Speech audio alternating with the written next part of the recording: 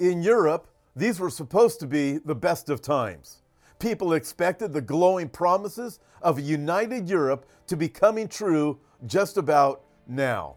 But instead, Europe now faces a time of chaos and rage. On today's program, I want to show you how all of this is setting up Europe and the world for the rise of Antichrist. I'll explain right after this word from our producer, Kevin.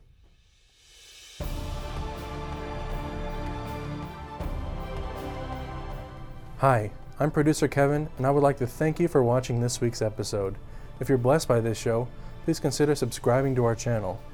Once you subscribe, you'll be able to stay up to date with all our latest videos.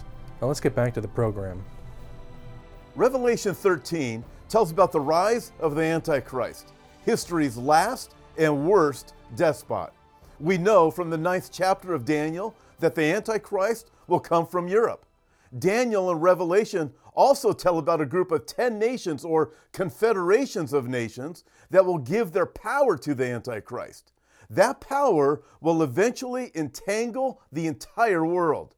Revelation 13 says, "And all the world marveled and followed the beast." And then it goes on to say, authority was given him over every tribe, tongue, and nation.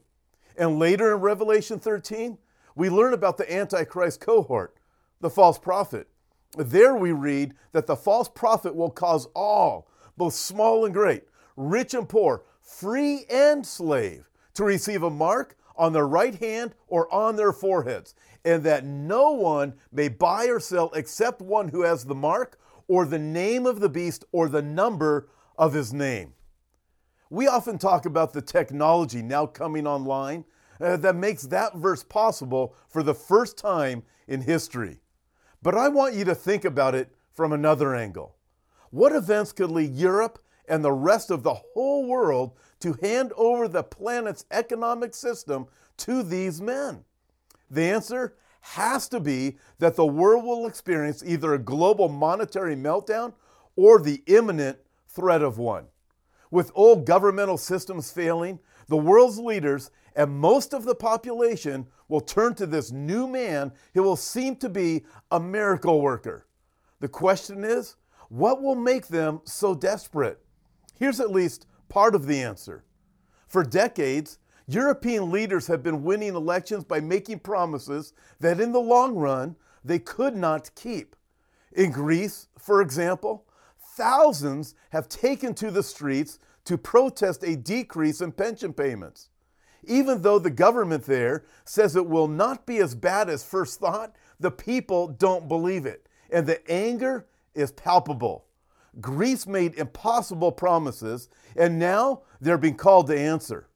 In France, the Yellow Vest protests have involved tens of thousands of protesters and police, as well as a record-setting number of arrests. It started as a protest of a new fuel tax. But when the government buckled under the pressure and rescinded the tax, the protests continued. That's because the protests have become about something more. France is trying to bring semblance of balance to its budget. To do so, it has to break promises that it never should have made in the first place. But the promises were real, and the people are outraged that they are being broken. French President Emmanuel Macron's approval rating recently hit, get this, 23%. A few days ago, he promised a higher minimum wage and several other gifts to appease the populace. But at best, he's postponing the inevitable. Yellow Vest protests have now spread to several countries in Europe and beyond. Government pensions are just one of the ticking economic time bombs faced by Europe and other nations of the world. If they can't fix it soon, they have the potential of seeing the kind of economic destruction now devastating Venezuela, where inflation recently hit 1,000,000%. The amazing thing is how fast an economic apocalypse can strike. This looks like an unsolvable problem. And when faced with unsolvable problems, people turn to miracle workers, such as the Antichrist. I think of all of these words, and I cannot help but think that these things prove that the Bible is true. Everything is happening exactly as the Bible said. Hence, you can trust the Bible with your life, and you can trust the Bible with your eternal life. Listen, I've got to ask you this question. Do you know Jesus Christ? Have you been forgiven of your sins? Have you asked Him to forgive you of your sins? Have you repented? If you have not, then you don't know Christ. You haven't trusted in Him. And when you die, you will be judged for your sins. Listen, you don't want to be judged for your sins. You want to be forgiven, don't you? Listen, if indeed you want to be forgiven, then I'm going to lead you in a prayer. Pray this with me. Dear Lord Jesus, I admit that I'm a sinner, but I want to be forgiven. Right now, I repent of my sin and unbelief and surrender to you as Lord. I will follow you all the days of my life. In Jesus' name I pray, amen. Please visit the Know Jesus page at hopeforourtimes.com to find out what it means to have a personal relationship with Jesus Christ.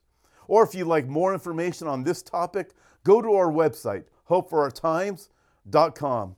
Until next time, God bless. Now here's our producer, Kevin. Thanks for watching and being a part of this week's program. Before you go, I'd like to invite you to visit our website, hopeforourtimes.com, and check out the many resources we have to offer. On our website, we have books, DVDs, and daily news articles that will always keep you up to date and well informed about the times we're living in. God bless, and we'll see you next time.